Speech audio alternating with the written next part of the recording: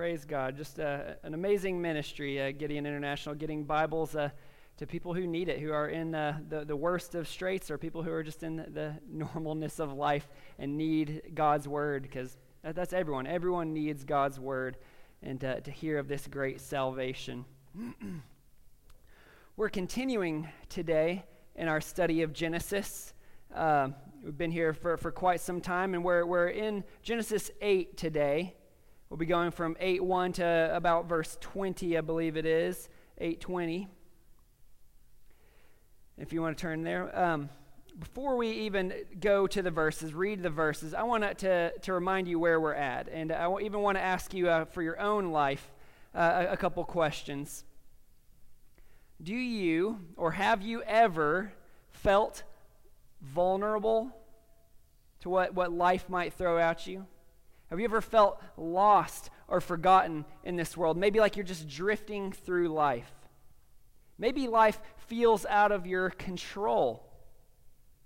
Maybe you feel like you're experiencing more than your fair share of hardships, right? This isn't fair. Why isn't this happening to them? It always happens to me. Why is that going on? And maybe because of all of that, you feel that everyone, including God, especially God, has abandoned you. Like you have been forgotten.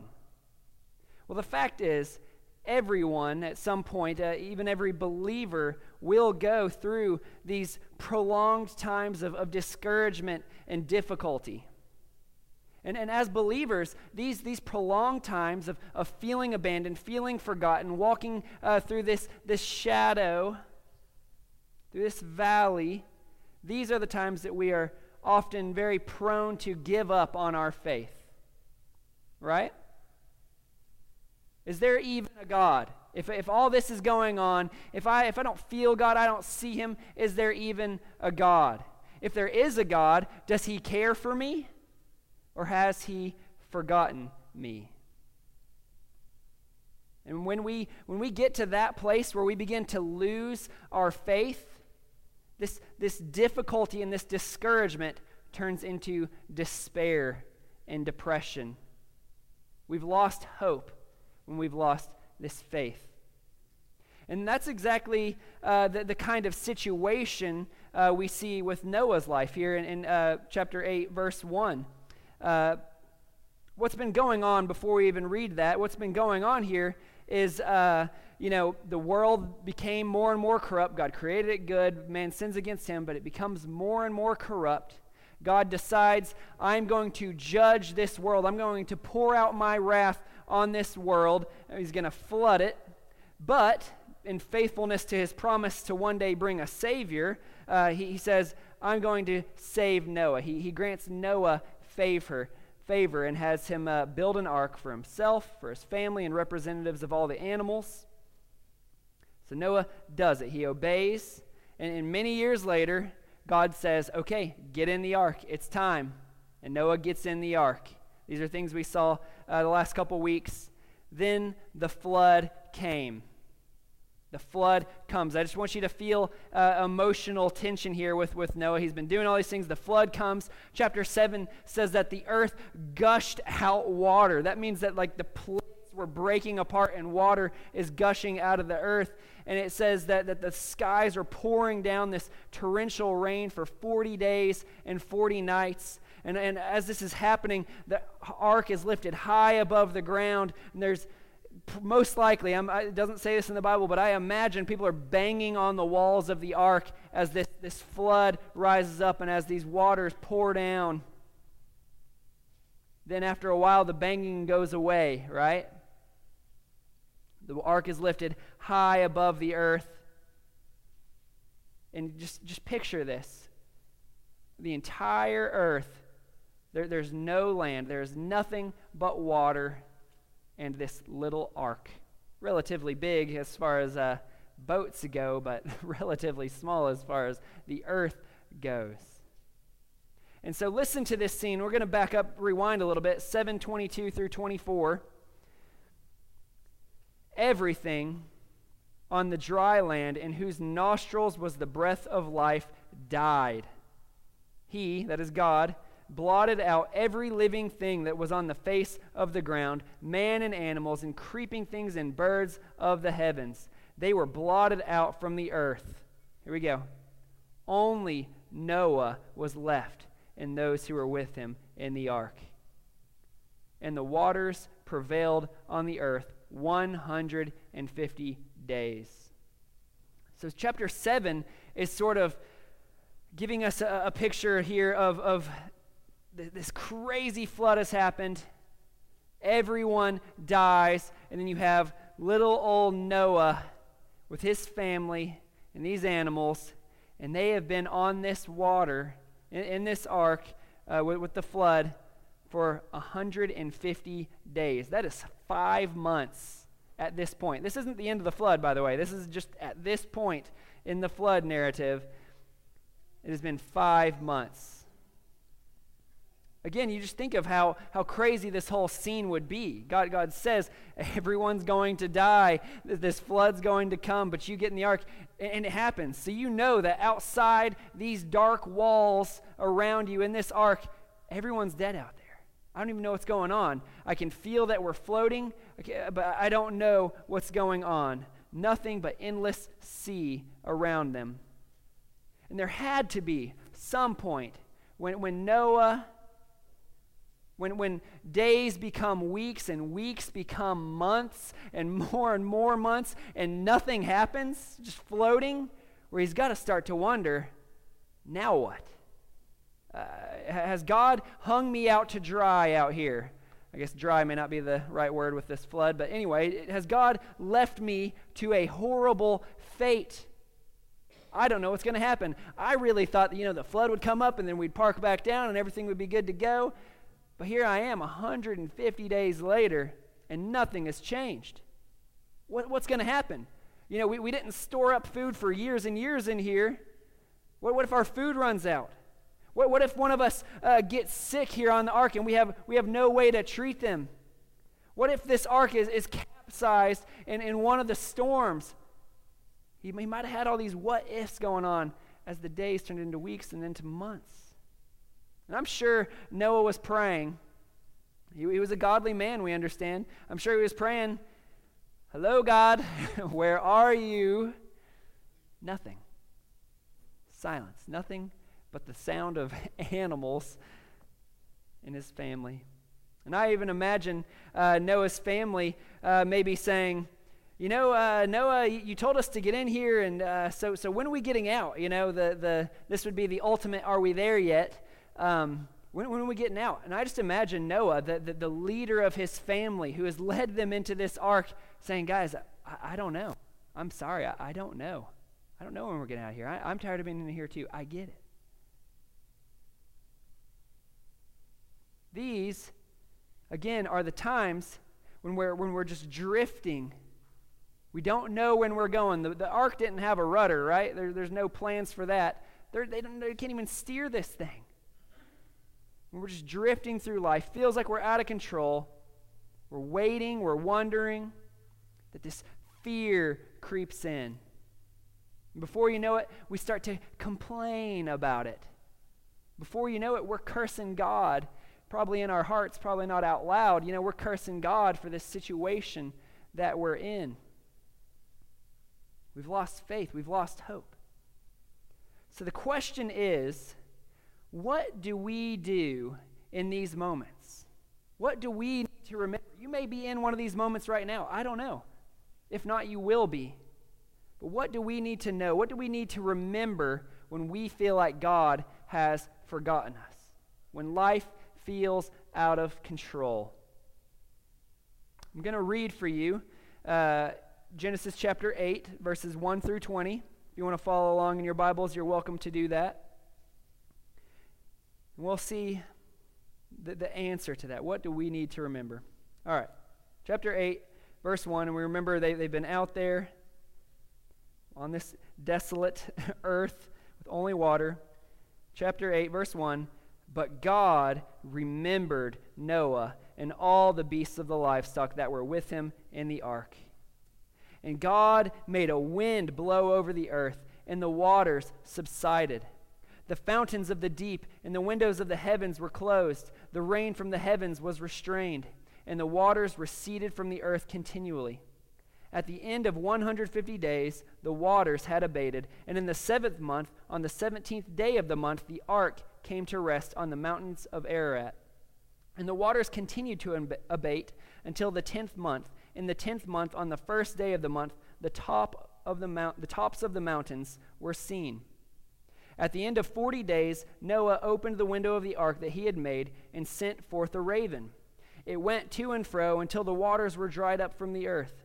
Then he sent forth a dove from him to see if the waters had subsided from the face of the ground. But the dove found no place to set her foot, and she returned to him to the ark, for the waters were still on the face of the whole earth. So he put out his hand and took her and brought her into the ark with him. He waited another 7 days, and again he sent forth the dove out of the ark. And the dove came back to him in the evening, and behold, in her mouth was a freshly plucked olive leaf. So Noah knew that the waters had subsided from the earth. Then he waited another 7 days and sent forth the dove, and she did not return to him any more. In the 601st year, in the 1st month, the 1st day of the month, the waters were dried from off the earth.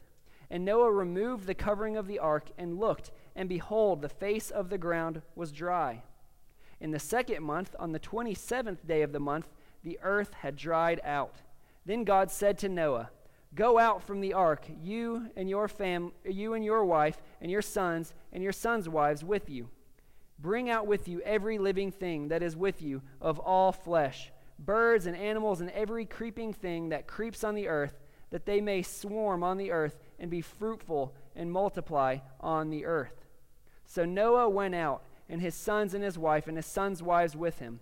Every beast, every creeping thing, and every bird, everything that moves on the earth went out by families from the ark.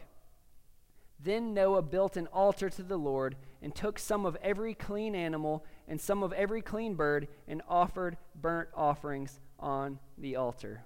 That's where we'll stop for today. That is God's word. What we're going to look at today is what will this help us to see for our lives when we are in those days of drifting, those days of difficulty and wandering. Let's pray and ask God to bless his word for us today. Father God, you know our hearts. You know exactly the situation we're in. Some of us, Lord, we don't believe that we can take any more of it. We don't believe we can take any more of the waiting, of the wandering, of the drifting. We don't feel like we can take any more bad news.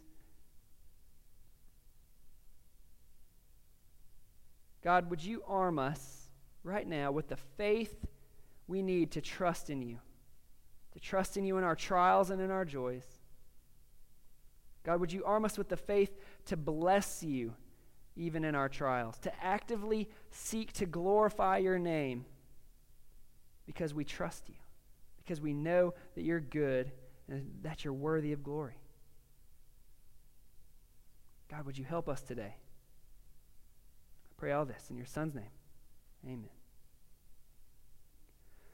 So again, the question is, what do we need to remember when we feel like God has forgotten us, God has abandoned us, when life feels out of control? What do we need to remember?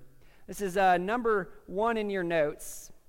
I'm adding a couple words at the front of it, but we need to remember that God remembers his people. I thought about that later, that might be more memorable. Remember that God remembers. Remember that God remembers. Remember that God remembers his people. Specifically in this context, we'll see that God remembers Noah. But I want to show you as we continue through it that there are principles here that apply to all of us. If we are God's people, if we're found in Christ, then God remembers us as well. So we saw again from chapter 7 that from Noah's point of view, okay, this is from the inside of the ark, from Noah's point of view, they have just been drifting, wandering aimlessly for 150 days, 5 months, not knowing what's going to happen, not knowing which swell is going to tip them over, not knowing any of these things. But here we come to chapter 8, verse 1, and it actually zooms to God's point of view for a moment. Verse 8:1, but God remembered Noah. Those are beautiful words. But God remembered Noah and all the beasts and all the livestock that were with him in the ark, and God made a wind blow over the earth, and the waters subsided. God remembered Noah. That may sound odd to you, but we need to understand biblical language here. When it says that God remembered Noah, it does not mean that he forgot Noah. You might say, well, he must have forgot Noah. No, it doesn't say that he forgot Noah. It says that he remembered Noah, right? It actually says the opposite of him forgetting Noah. You know, we use this kind of language all the time. My wife might say, hey, did you bring your sunglasses? And I might say, yeah, I remembered them. I didn't forget, right? God remembered Noah. But it's actually more than just this knowledge remembering when this language is used of God. When this word remember is used by God towards one of his people, it means he not only is bringing them to mind, but he's bringing them to mind in order to act on their behalf, in order to act for them. God doesn't just remember us and sympathize for us, right? That might be nice. You know, on our birthday, if someone remembers us, or if we're in the hospital, some of you guys know what I'm talking about. If people remember us and maybe text us or something, that's cool. But if they can't do anything to help you, that's not all that much. God, on the other hand, when he remembers, he does sympathize. He does have compassion, and he moves into action. Whether or not we see it, God moves into action. Again, this is from God's point of view. God remembered Noah. Let me just give you a couple other examples of what this word remembered means. One of them is also from Genesis. We'll look at more of these later, but I just want to show you. Jacob's wife, one of the patriarchs, Jacob's wife Rachel, you know, she'd been struggling for years to have a child for Jacob. That was, in their culture, a mark of their identity almost, the children that they had. And so she's struggling with that, and she'd been praying to God. But Genesis 30:22 says this, then God remembered Rachel. So that's good. He remembered, right? And God listened to her and opened her womb. So God not only calls her to mind, but he's acting with this remembrance. He's working on her behalf. Exodus chapter 2, verse 24, we've got 40 more chapters before we get to this setting. But at the end of Genesis, the patriarchs, they go and live in Egypt. Over time, they become slaves there in Egypt. And this is what it says in Exodus 2:24, after they'd become slaves and were mistreated. 2:24, and God heard their groaning, and God remembered his covenant with Abraham, with Isaac, and with Jacob. God remembered this covenant. I will give you this land. You'll have this land of milk and honey. It doesn't talk about slavery. He has this covenant with them. And if you read the rest of Exodus, you see that God did not just call them to mind. He went into action. We're talking plagues, the Red Sea splitting, crushing an army. God remembered his people. This is an active remembering. He addresses our needs. And that's exactly what we see happen here. God not only remembers him, but it said there in the second half of verse 1, and God made a wind to blow over the earth. This, by the way, is the same word as in Genesis chapter 1, that the Spirit hovered over the face of the earth, the waters of the earth. We're seeing this creation happen again almost. Can't go too far down that trail, but we see this. The wind is blowing over the earth. The water subsided. Then verse 2 and 3.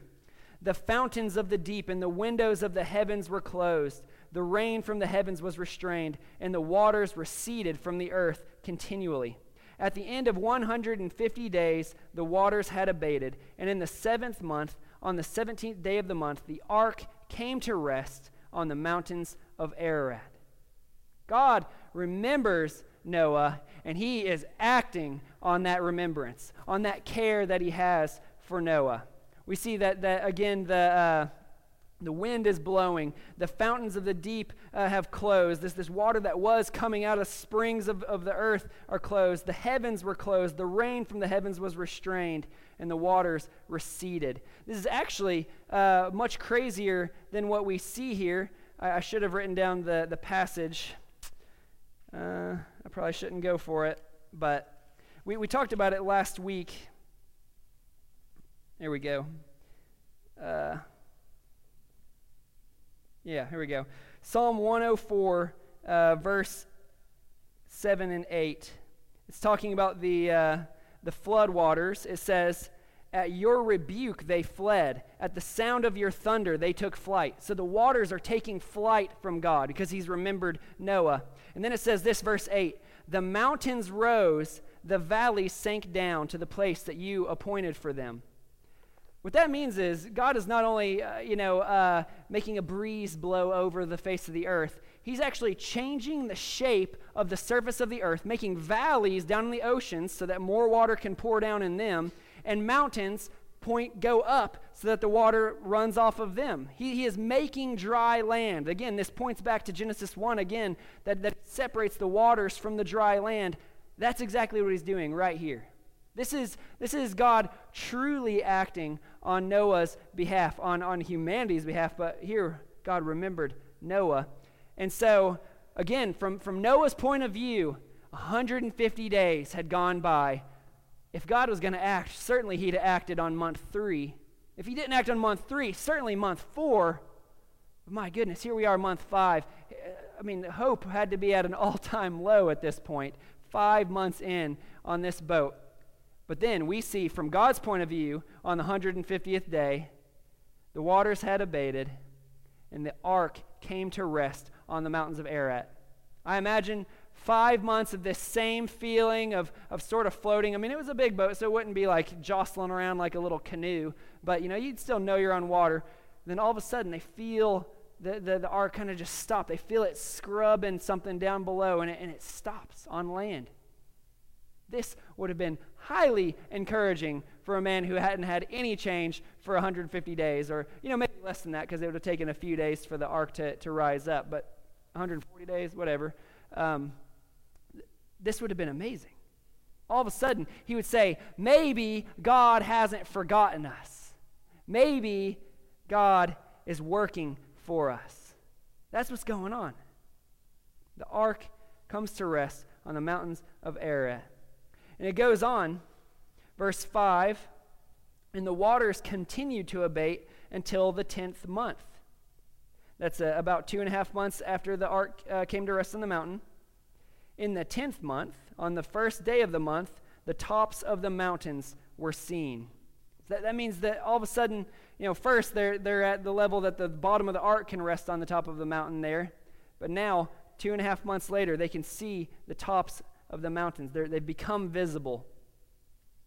And then verse 6, "At the end of 40 days, or 40 days later, Noah opened the window of the ark that he had made and sent forth a raven. It went to and fro until the waters were dried up from the earth. Then he sent forth a dove from him to see if the waters had subsided from the face of the ground."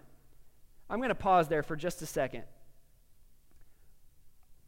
I read a lot of commentaries and things for this. It is amazing what some people see here in a story of a raven and a dove. Anyways, what I'm going to tell you about this is exactly what the Bible says, is that he sent them out to see if the waters were dried up, okay? It's what it says there, verse 8. "Then he sent forth a dove from him to see if the waters had subsided from the face of the ground." I'm not going to find some super spiritual meaning here. Why? Because the Bible doesn't tell me some super spiritual meaning here.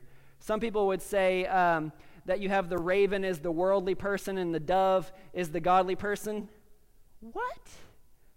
I mean, these are things. I'm not trying to knock people. I get it, and I like the analogy. I really do. I mean, kind of a Pilgrim's Progress thing, but it's not what's in the Bible.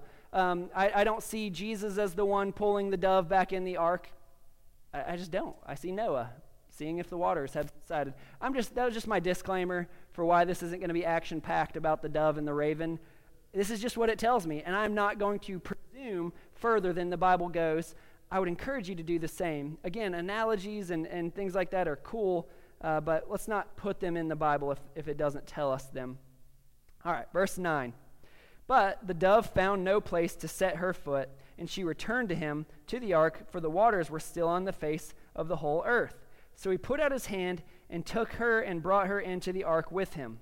He waited another 7 days, and after he sent forth the dove out of the ark, and the dove came back to him in the evening, and behold, in her mouth was a freshly plucked olive leaf. So Noah knew that the waters had subsided from the earth.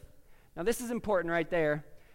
It doesn't say that the dove simply just brought a branch to him. Cool. There was a huge flood. There probably were branches floating. There are probably a lot of other things floating, by the way. Things that didn't make it through the flood, right? People, animals. Anyways, he didn't just bring a stick. He brought a freshly plucked olive leaf. This means that this is new growth. It was a green leaf. It had been 150 days since the earth had been flooded. There wouldn't have been all these green leaves, but this is a freshly plucked one. What does that mean? Well, that means that the waters had gone down far enough, and there'd even been enough time for this olive tree to be growing up and even sprout an olive leaf. From what I understand, the olive tree is one of the most resilient of trees out there, and so it makes sense even that it would be one of the first ones to be sprouting this leaf. So Noah knew that the waters had subsided from the earth. Verse 12, then he waited another 7 days and sent forth the dove, and she did not return to him anymore. I always think that's funny because it's like, if you let it go and it returns, then you know that it was meant to be. That didn't work out too well for Noah. It didn't come back here in verse 12. He let it go and it stayed gone. That's cool. I don't know. That has nothing to do with the Bible. That's just what I thought of when I read that. Anyway, verse 13. In the 601st year, in the first month, the first day of the month, the waters were dried from off the earth. And Noah removed the covering of the ark and looked, and behold, the face of the ground was dry. That is almost a year. Okay? He's removing this covering. It's almost been a year that they have been in the ark. Because even before the flood, Noah and his family had been in there for 7 days, we saw in chapter 7. So they've been in there for a really long time. And then again, the flood comes, and then silence, all alone. But God was working behind it all. God remembered Noah no matter how much he felt abandoned. And ultimately, God brought them to dry ground. Again, this just wasn't easy sailing for Noah. This wasn't a party cruise that they took. I got to be honest, I don't want to be on a cruise for a year, much less in a stinky ark with a bunch of animals and the family and in-laws. It's just not my idea of fun. But his faith must have been pushed to the absolute limit here. Have you ever been there? His faith must have been pushed to the absolute limit. We're out here on this water. 5 months go by before they finally rest on the mountain of Ararat, on the mountain range of Ararat there. God had remained faithful to Noah. God had remembered him. What I love here is, again, if it's a movie, we're seeing Noah in this struggle and not seeing anything go on. But here in 8:1, we see that God was working behind the scenes. In the end of chapter 7, it's showing Noah out there all alone, nothing happening. The water still had not abated. In chapter 8, we see that God was working behind the scenes the whole time. That God was closing up the heavens, closing up the deeps, causing the valleys to sink and the mountains to rise, as we saw in Psalms. God was working in the background.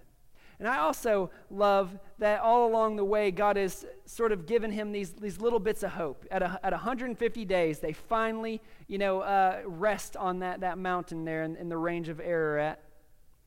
Then 2.5 months later, God inspires them by, hey, here's some tips of the mountains. They're visible now. And then after sending out this dove and raven, finally a fresh leaf comes back, and finally the dove stays gone altogether. God was testing his faith, but he was not pushing it over the edge. At 150 days, I imagine God knew this is what he needs. 150 days, he hit land. 2.5 months later, the mountain's visible. Then the leaf and the dove doesn't return. God remembered Noah. He could trust God. You might say at this point, and this is sort of where we're going, that's great for Noah. You know, it all worked out really well for him. You know, God spoke to him audibly and stuff as well. That hasn't happened for me in this sort of like make an ark sort of way. God remembered him in his time of trouble. But how can I know in my deepest, in my darkest, in my longest period of darkness, how can I know that God will remember me? How can I know that?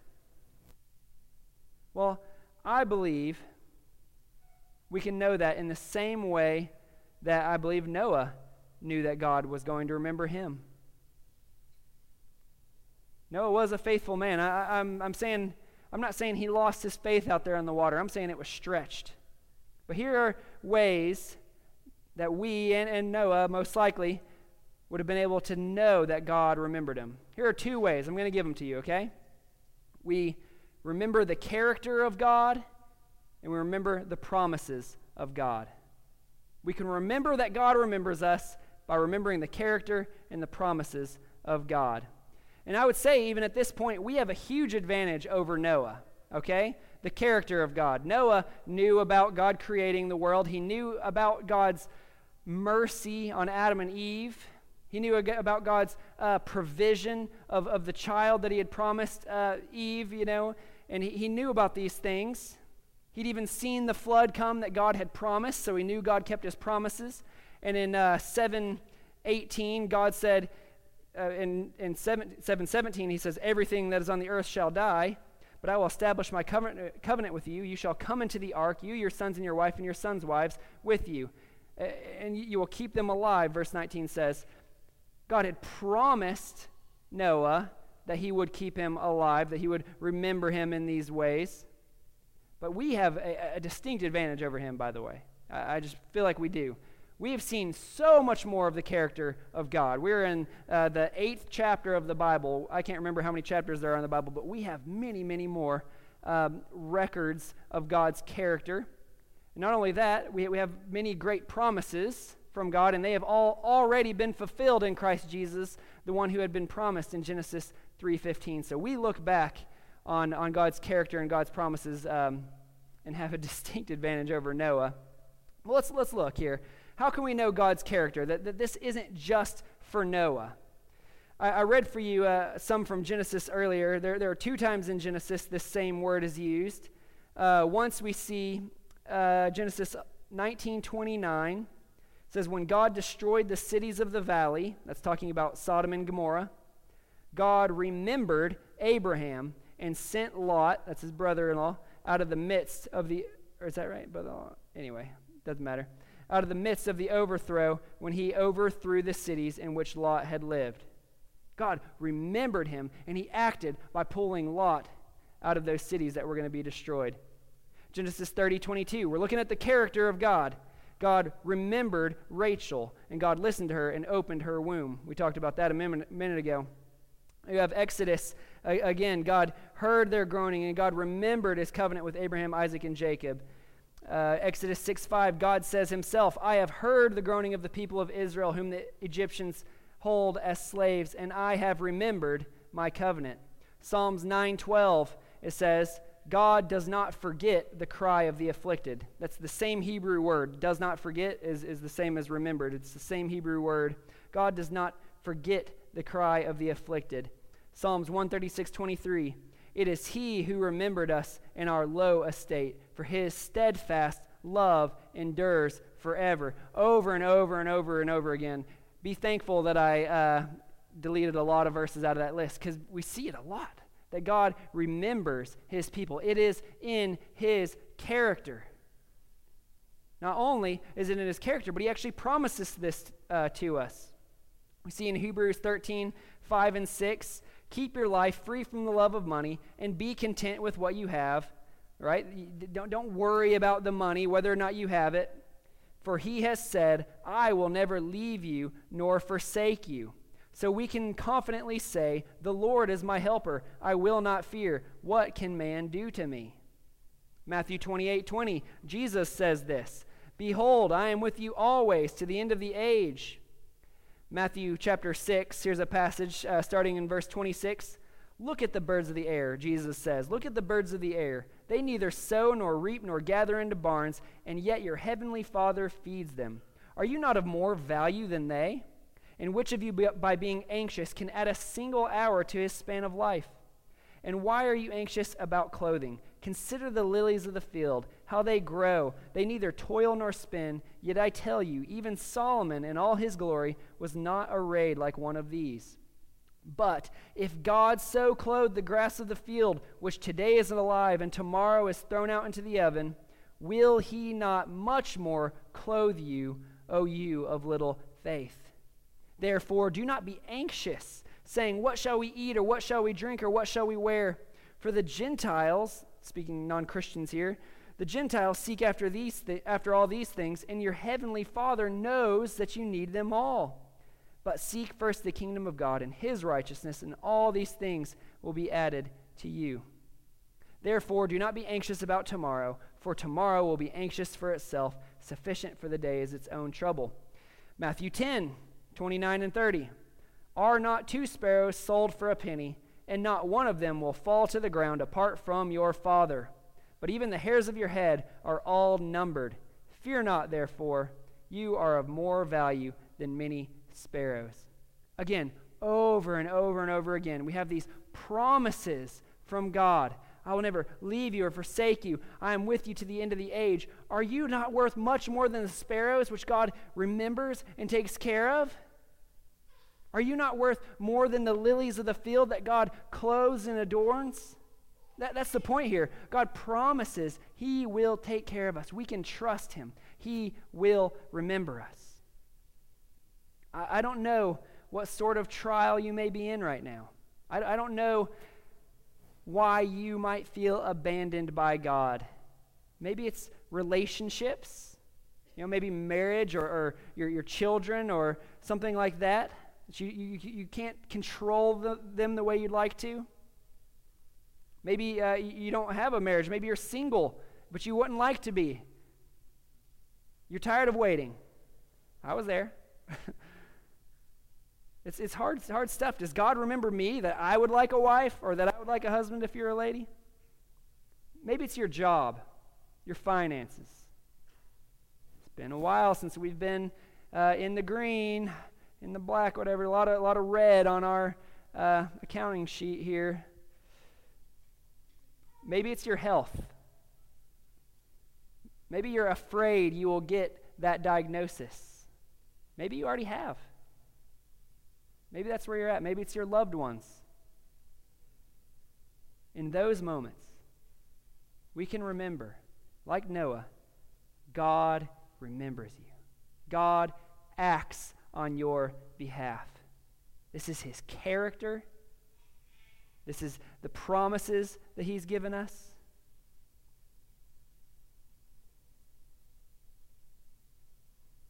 It's difficult.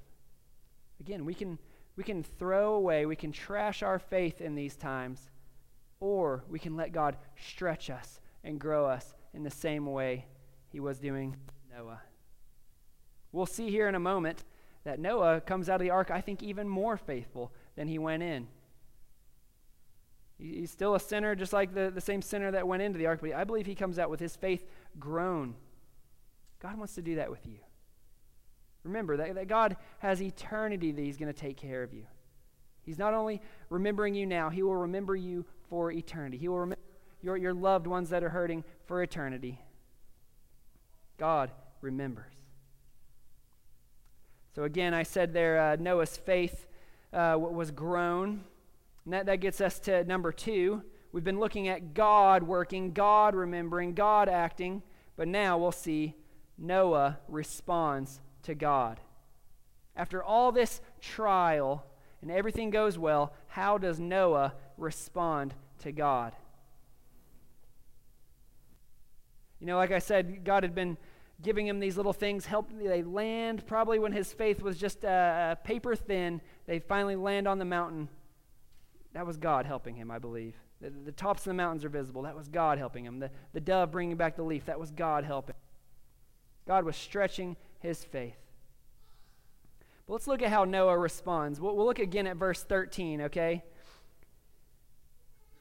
In the 601st year, in the first month, the first day of the month, the waters were dried from off the earth. And Noah removed the covering of the ark and looked, and behold, the face of the ground was dry.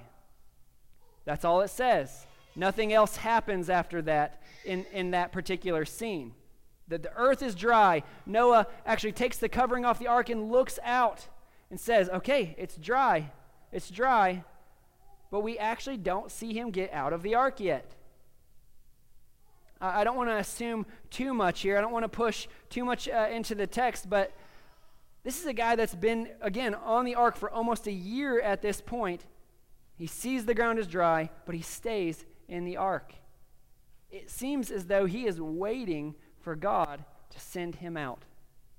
Rather than just presuming, okay, here we go, I'm going to go out, start my new life, do whatever I want, he's still saying, you know what? I'm going to live life under God, under God's command, under God's control. He waits. Then we see verse 14 through 19. In the second month, on the 27th day of the month, so that, by the way, is 1 month and about 27 days after Noah had looked out and seen that the ground was dry, a month and 27 days. The day of the month, the earth had dried out. Verse 15, then God said to Noah, go out from the ark, you and your wife and your sons' wives with you. Bring out with you every living thing that is with you of all flesh, birds and animals, and every creeping thing that creeps on the earth, that they may swarm on the earth and be fruitful and multiply on the earth. So, and not a moment before, so Noah went out, and his sons and his wife and his sons' wives with him. Every beast, every creeping thing, and every bird, everything that moves on the ground, went out by families from the ark.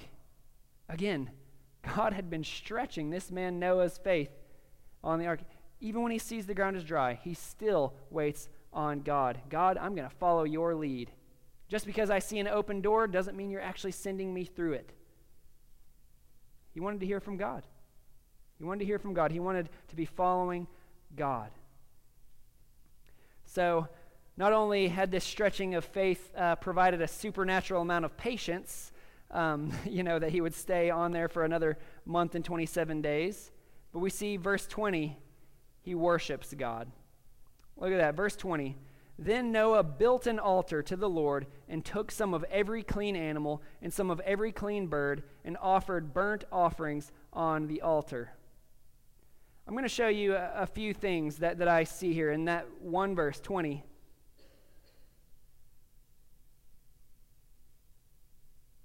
As a person in ministry, I'm sure if you have even been a Christian for a long time, you've seen this many times. People get into a crisis, right? Their life is going crazy, and all of a sudden they become very religious. All of a sudden, God is the most dear thing to them. They pray to God. They're reading His Word. They're going to church. They're meeting with other Christians, praying with other Christians. Things are tough. I need God. He is my security. He is my refuge. But then, a couple months later, things calm down. The health issue has gone away. The financial issue has gotten better. The relationship is healed. And all of a sudden, you don't see them around church anymore. You might call them up, hey, how's it going? Oh, good. I've just been so busy, busy doing stuff. Oh, you've been reading God's Word? No, not. I need to. Yeah, you probably do. It just happens over and over. People cling to God, come to God in the hard times, cling to God in the hard times. But the second things get easy, they forget. They walk away and say, well, He got me through that one. I'm going to live my life. We'll see if I need that that sanctuary, that foundation again in God. But until then, I'm going to do what I want to do. Noah, when he gets off, he builds an altar to the Lord. He says, I'm not done worshiping you, God. I'm not done serving you. I'm not done being faithful to you, God. The next thing I see here is this altar and these burnt offerings show complete commitment to God. Complete commitment to God. He didn't just, again, get off the ark and say, well, I'll sort of serve God. I'll start doing some things. He built an altar. This is the first time we see an altar built in the Bible. With who am I talking about? Cain and Abel, it says they made offerings, but they didn't build an altar that we know of. They may have. But here it bothers to point out that he erects an altar. Instead of just building a fire, he erects an altar. This is permanent.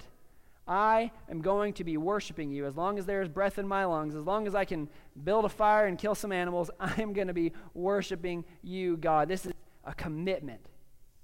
In addition, it says there that he took some of every clean animal and of every clean bird and offered burnt offerings on the altar. A word there that might skip your notice is every. It's used twice. He took some of every clean animal and some of every clean bird and offered them as offerings. Every clean animal? Now, you got to remember as well, they are it. If it wasn't on the ark and if it couldn't swim in the water, a fish, if it wasn't in the ark, it's dead at this point, okay? The only things that are alive are the animals that were brought with him on the ark, and now he's killing some of every clean animal and every clean bird. Come on, Noah, think about this, bro. You got to spread it out over time. We need to let these things multiply. Now, he had brought seven pairs of the clean animals and 7 pairs of these birds, but still, again, this is it. This is all the animals you have. He's saying, you know what? I trust God.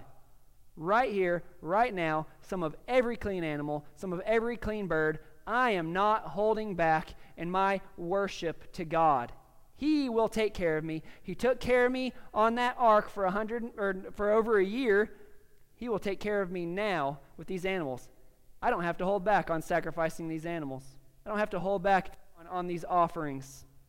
This was complete commitment. Builds an altar. Sacrifices some of every clean animal that he had brought with him. And then finally, these offerings show an understanding of undeserved grace. Well, there's a bunch of idiots, they didn't get on the ark. They probably should have built their own ark, right? I told them. That is not the attitude we see from Noah. Let me show you why I see that. This term burnt offering, you can look it up in the sacrifices of the Israelites and that God ordains. A burnt offering is not just any kind of sacrifice, okay?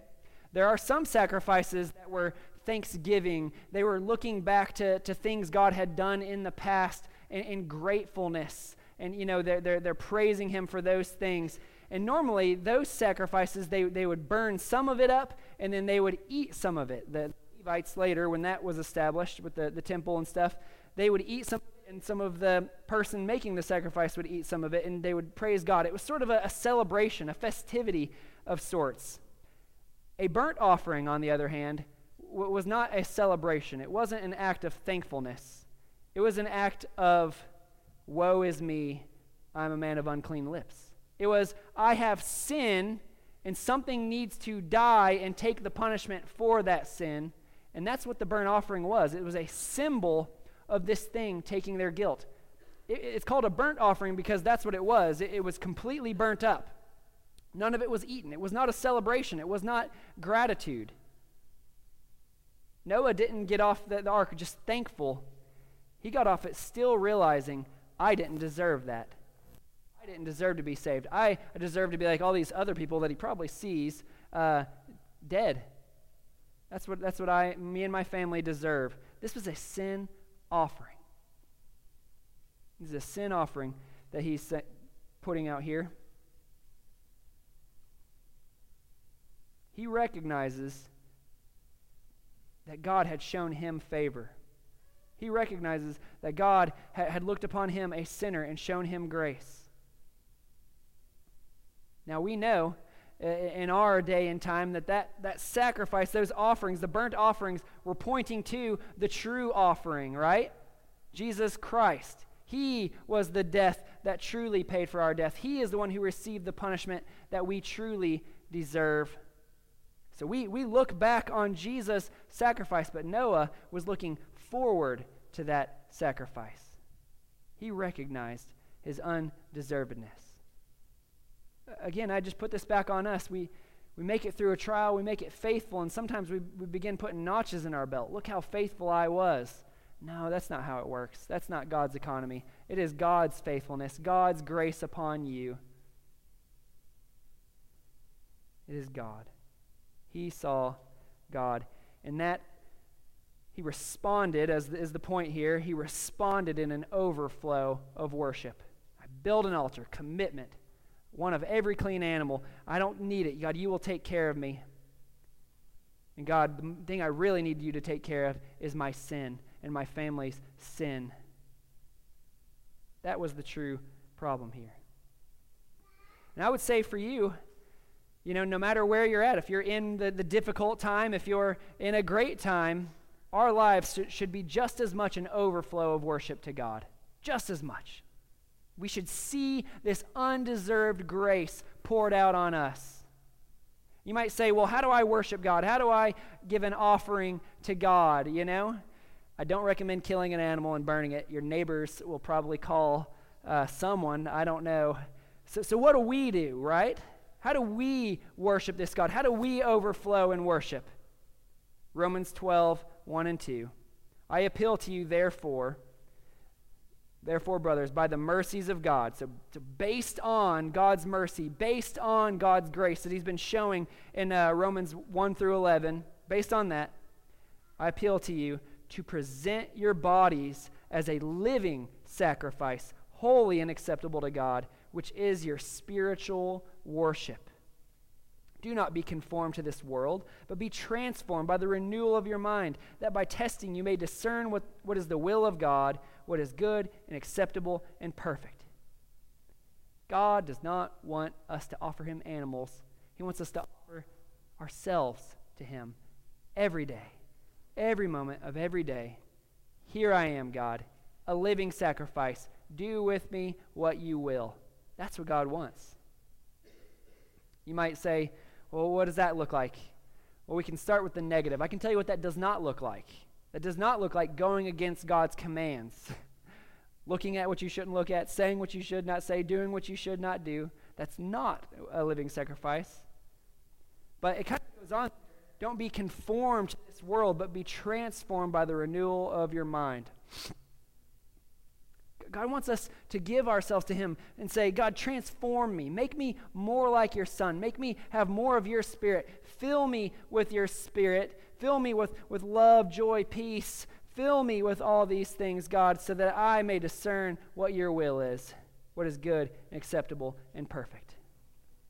That's what it looks like to overflow in worship. To say daily, how would you use me today to glorify you, God? How would you be glorified in my life? How would you change me today? That's what it looks like. But the question is, do we have that commitment? Like Noah, are we all in? Are we half in the world and half in Jesus? Jesus says we can't serve two masters. But I would plead with you, even as we come to this communion table reserved for believers, see the faithfulness of the God who remembers. You can trust him. Maybe you've never trusted him before. Maybe you've still been living your life the way you want to live it. Today can be the day that you trust the God who remembers, the God who acts on your behalf, the God who has acted ultimately on your behalf in the person of Jesus Christ. Died on the cross, wrath that you deserve poured out on him, buried, then rose again, defeating that death, defeating Satan, defeating sin. And now we can trust in that work. And the rest of us, we can keep the faith, right? We can be floating on the seas for 5 months, not hearing from God, and still say, God remembers me. I can't see him, but he remembers me. Just like he was working in the background with Noah, he is working for me. Just like he looked out for the Israelites, he's looking out for me. Just like he looked out for Jesus, for all these things, sending him to his ultimate purpose, he will send me to my ultimate purpose. It may not be easy, but I trust him. He remembers me. And from that, we can overflow in worship, a living sacrifice. That's our great God. He remembers us so that we can overflow in worship. Let's pray.